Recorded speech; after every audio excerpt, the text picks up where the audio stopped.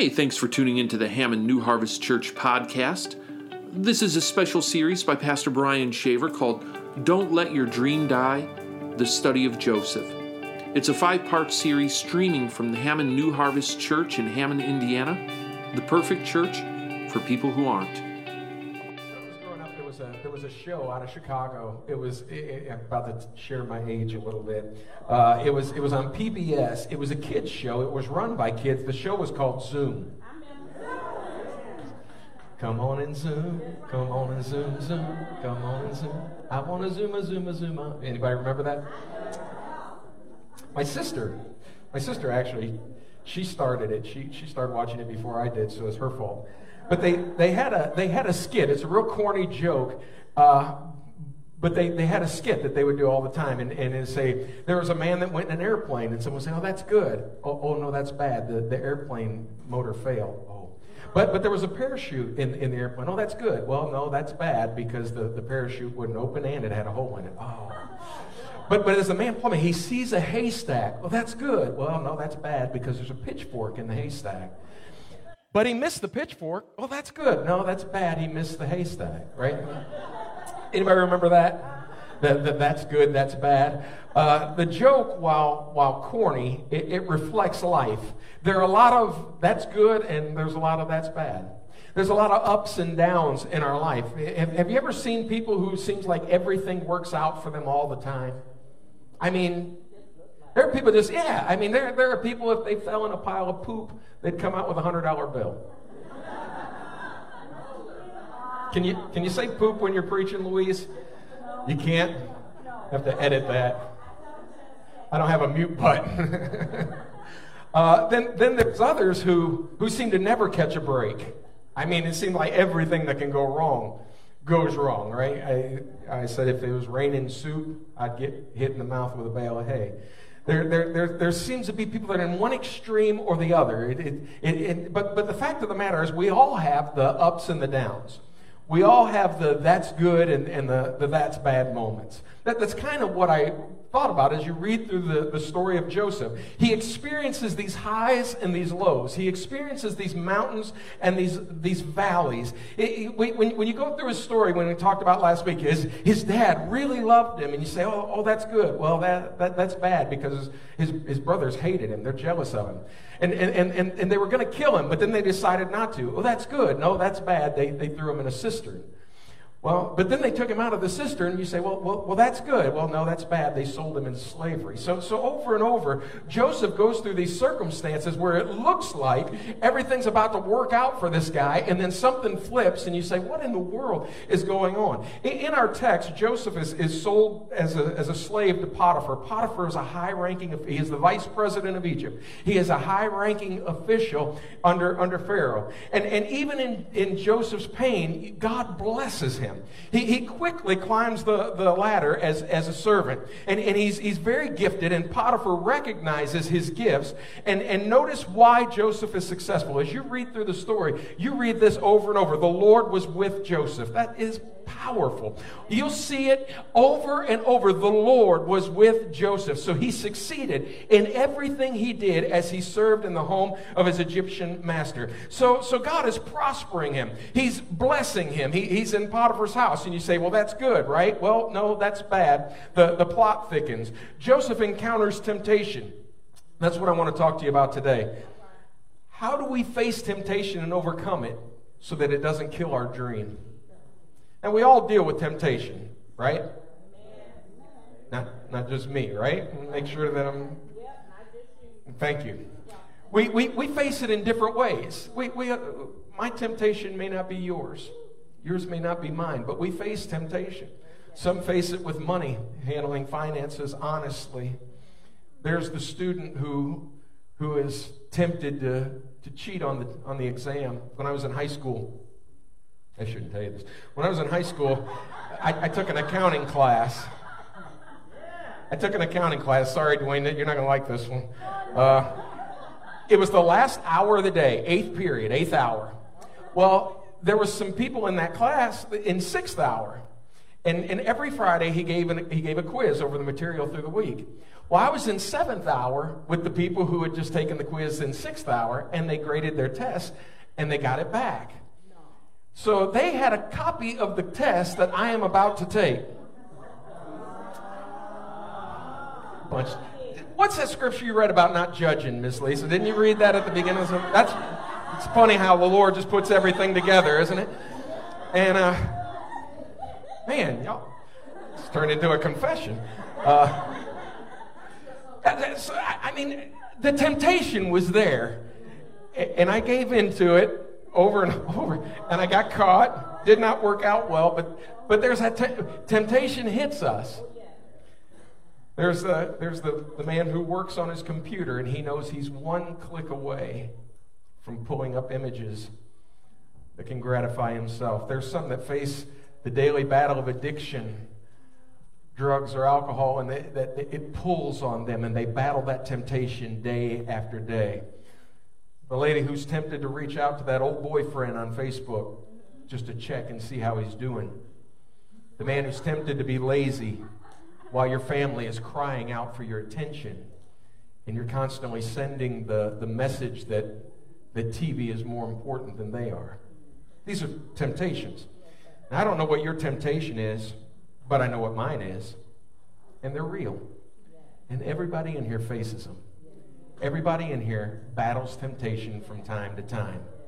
1 Corinthians 10:13 says this: the temptations in your life are no different from what others experience. I love that verse, because we have a tendency to think, I'm the only one facing this. Nobody else is going through this kind of temptation. But he says, they're no different from what others experience, and God is faithful. When I'm not faithful, he is. I love that. It's not my faithfulness that I'm counting on, it's his. God is faithful. He will not allow the temptation to be more than you can stand. When you're tempted, he will show you a way out so that you can endure. I want to point out 3 things about temptation that we see in Joseph's story in Genesis 39. Here's the first thing. Don't focus on the temptation, but focus on your relationship with God. Can I tell you something? Satan is real. Is a very real devil. Now, I'm not talking about a cat walking around in red underwear and horns, but I'm talking about an evil one that desires to destroy you. He wants to do more than just cause you to have a bad day. He wants to steal your joy. He wants to damage your relationship with God. He wants to rob you of your dream. Now, here's what's going on. Joseph is a very handsome and well-built young man. Potiphar's wife soon began to look lustfully at him, and come sleep with me, she demanded. Now, that's not a subtle hint. It's pretty forward. I think she likes him. She's making moves. She's an aggressive cougar.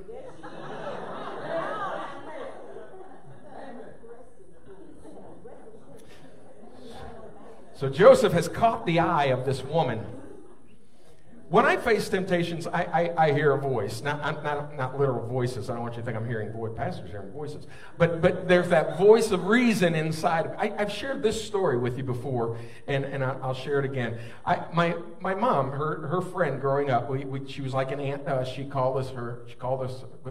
We call her our aunt. She called us her niece and nephew. And she was moving out, and she had a big freezer that she was giving to her niece. And she says to me, Brian, I'm giving the freezer to my niece, and she said, there's a bunch of stuff in there. I don't want it to be thrown away. Whatever's in there, here's the key, whatever's in there you can have. I said, awesome. So I went in there, and I thought, here's some hamburger, and here's bacon, and this meat, right? And all of a sudden, there was a tray, a styrofoam tray, like a carry-out tray. And I opened it up, and there was envelopes in it. True story. I opened the first envelope and counted. There was $5,000 in crisp, cold, and literally cold, $100 bills. I opened the second envelope. There was $5,000 in $100 bills. I opened the third envelope. There was $5,000. Right now I'm doing this. $5,000. I opened the fourth envelope. There was $1,500. There was $16,500 in $100 bills in my hand that she obviously had forgotten about. And I heard the voice. You know what the voice said? She said anything in the freezer. Right? She said that I could have anything. And you ever hear that voice? I gave her the money back. I told you about me cheating in class. I got to tell you that I didn't keep the money. I would think that she would say, "Man, Brian, that's awesome. You go ahead and keep that. Here's a reward." She didn't do that. I bet Joseph heard that voice. See, that's the voice of the evil one that desires to destroy you. We hear that when we face temptation. What do you think Joseph heard? Look what you've been through, Joseph. Look what they've done to you. Have you ever heard that voice? You've been mistreated, Joseph. You've been hurt. Live a little. After all, you deserve to be happy. You ever hear that voice? You deserve this. It's about time something good comes your way. Enjoy your life, Joseph. Besides, if you turn her down, you ever hear this voice? If you turn her down, she can make your life miserable. Potiphar's gone. No one will ever know. Joseph refuses to listen to Satan's whispers. Joseph refused. "Look," he told her, "my master trusts me with everything in his entire household. No one here has more authority than I do. He has held back nothing from me except you, because you are his wife. How could I do such a wicked thing? It would be a great sin against God." He moves into his relationship with God. Wait a minute, I love God too much to give in to this. How can I do this wicked thing and sin against God? That is powerful when he hears the voice saying, "Go for it, Joseph. You deserve this." No. This is going to violate my relationship with God. Joseph loved God, and his love for God was so strong that the lure of this woman paled in comparison to his relationship with God. If you're facing temptation and it's overwhelming you, begin to focus on your love for God. God, I love you. I love you too much to do this. See, this isn't about being a good or bad. This isn't about being a better person. This is so much deeper than going to heaven one day, gaining heaven and escaping hell. It's deeper than that. It's about loving God so much that we don't want to damage that relationship. I love him. He's been good to me. He's involved in your life. He cares about you. He loves you. My prayer is often, "God, I love you. Help me to love you more." I've said these words to God. It's a strange prayer, I think, but I mean it. "God, I don't love you enough. Help me to love you more so it'll keep me from the temptations in my life so that I'll live to please you." I saw something I'd never noticed before. In Genesis chapter 2, God gives Adam and Eve everything in the garden. Eat of all these trees. It's all yours. Fill up on it. Enjoy yourself. I've given you this beautiful garden. It's all yours except this one thing, that tree. Don't touch that tree. In Genesis 39, Joseph says, "I've been given everything in my master's house except that one thing. You're his wife. Everything else is mine." Now watch this. Adam wants that one thing. Joseph resists that one thing. Adam falls. Joseph stands. Adam runs away from God. Joseph leans into God. Which example do you want to follow? I want to be one that leans on him and says, "God, I love you. Help me stand through this because I love you, and I love you because you first loved me." Somebody give him praise.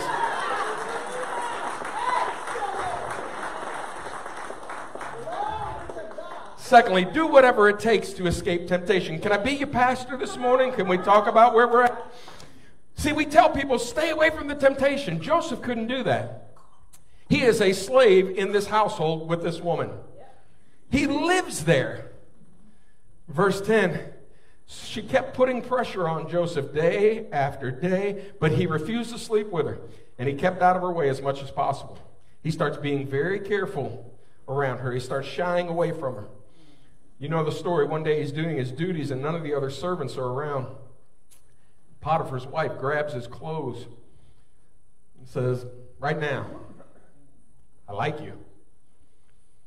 He slips out of his clothes and runs out of the house. Now you think about this. He would rather run out in his underwear than stay in the house with this tempting woman. He chose to be humiliated rather than to tarnish his integrity. Sometimes when we're faced with temptation, we think we can handle it. I got this. I'm all right. I got this. We tend to overestimate our ability to stand against temptations that come into our life.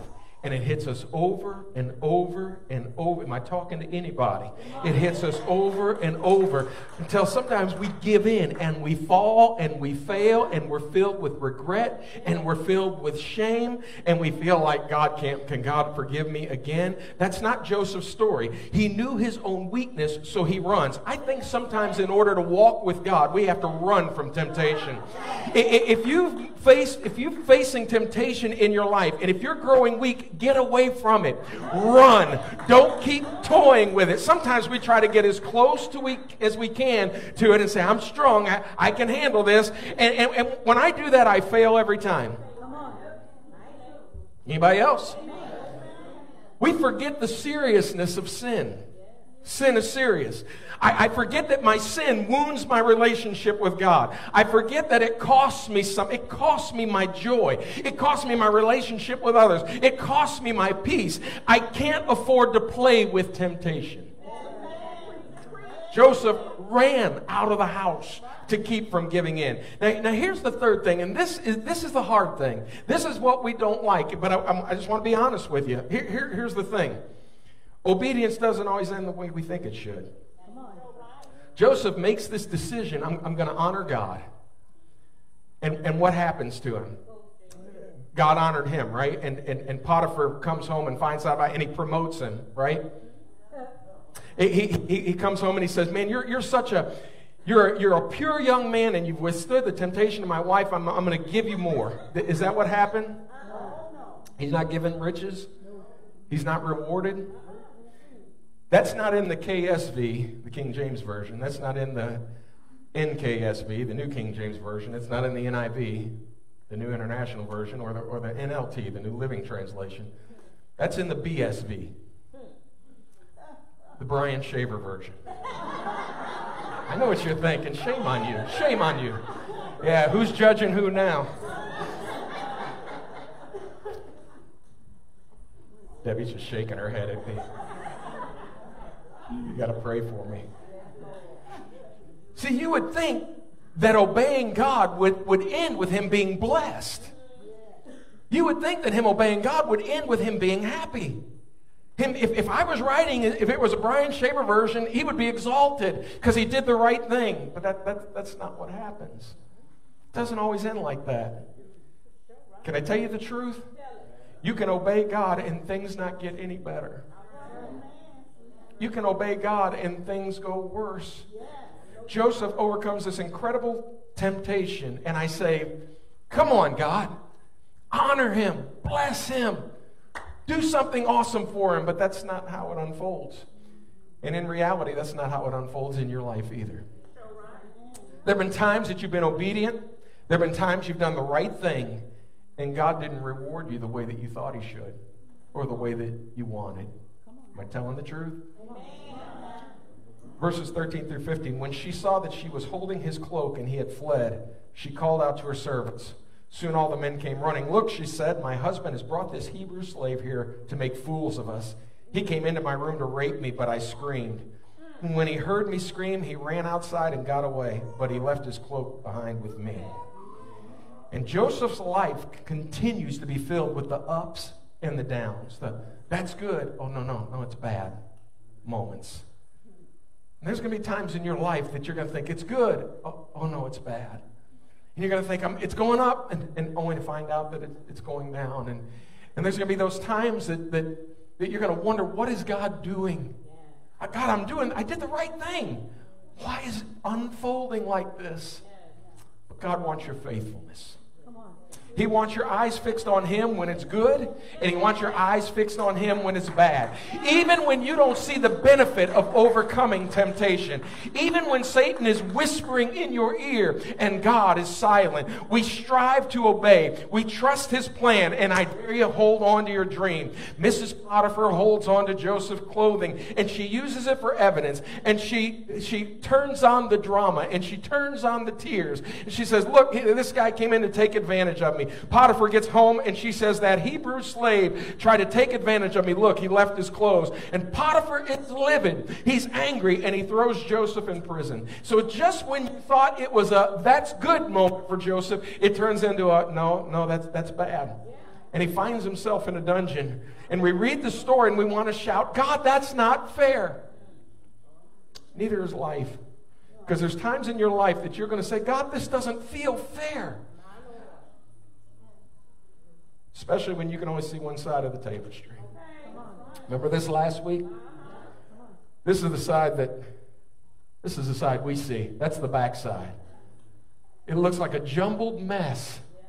But what God sees is what he's working on and what he's perfecting and what he's performing in your life. And so we say, God, I don't understand. I don't see what you're doing, but I trust you. I want to walk in this relationship with you. Now, here's the fact. That sounds good in a sermon. That'll preach, right? Preach as well.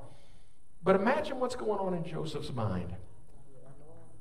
He did what was right. He honored God.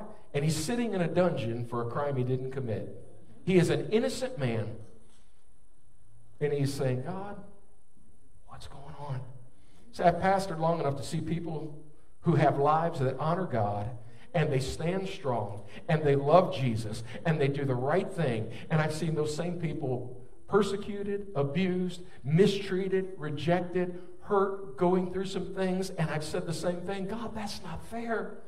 But in the journey, you will have some incredible ups and you'll have some painful downs. But God is still working in your pain. This is some meat, folks.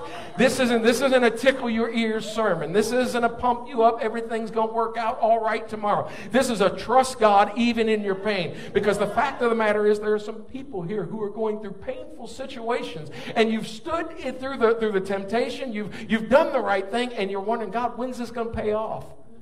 Joseph went from being known as a man of integrity to being accused of attempted rape of the vice president's wife. It does not look good for him. He made the right decision and is sent to prison. And in my version, in the Brian Shaver version, I say that's bad. And God says, nope, that's good. In Genesis 39, 21 through 23, it says, but the Lord was with Joseph. That is a phrase you will cling to all through this story. But the Lord was with Joseph in the prison. Wait a minute. If the Lord was with him, he should have got out. Nope. The Lord was with Joseph in the prison and showed him his faithful love. And the Lord made Joseph a favorite with the prison warden. Before long, the warden put Joseph in charge of all the other prisoners and over everything that happened in the prison. The Lord was with him and caused everything he did to succeed. See, just when you think it's hopeless, God intervenes again. And he wraps his arms around you again. And he says, I love you and I'm still with you. The Lord was with him. You know what? When things are going good, we know he's with us. We say, oh, the Lord's been with me this week. What a great week it's been. I know he's with me. Here's what he wants you to get. He's with you in the bad things. He's with you when you don't understand. He's with you in the hurt. He's with you when circumstances are going completely contrary to the way that you thought they should go. God, help us to stand strong in those times of temptation. Well, here's the question. Here's the question for me. What about the temptations I've given into? See, I haven't always been Joseph. I don't always do the right thing. So what happens when we give in? We rely on his amazing grace. And I want to tell someone, he forgives you of everything you've ever done, no matter how bad you think it is, no matter how many people can't forgive you, no matter how many times you can't forgive yourself, he forgives you. There's not a thing in your life when you turn it over to him that he said, no, that was too bad. We rely on his great grace. Stand with me. Thanks for tuning into the Hammond New Harvest Church podcast. We'd love to have you visit our Sunday service at 11 a.m. Hammond New Harvest Church is located at 1421 173rd Street in Hammond, Indiana. For other information, news, and events, follow our Facebook page at facebook.com/Hammond New Harvest. We are the perfect church for people who aren't. Thanks and God bless.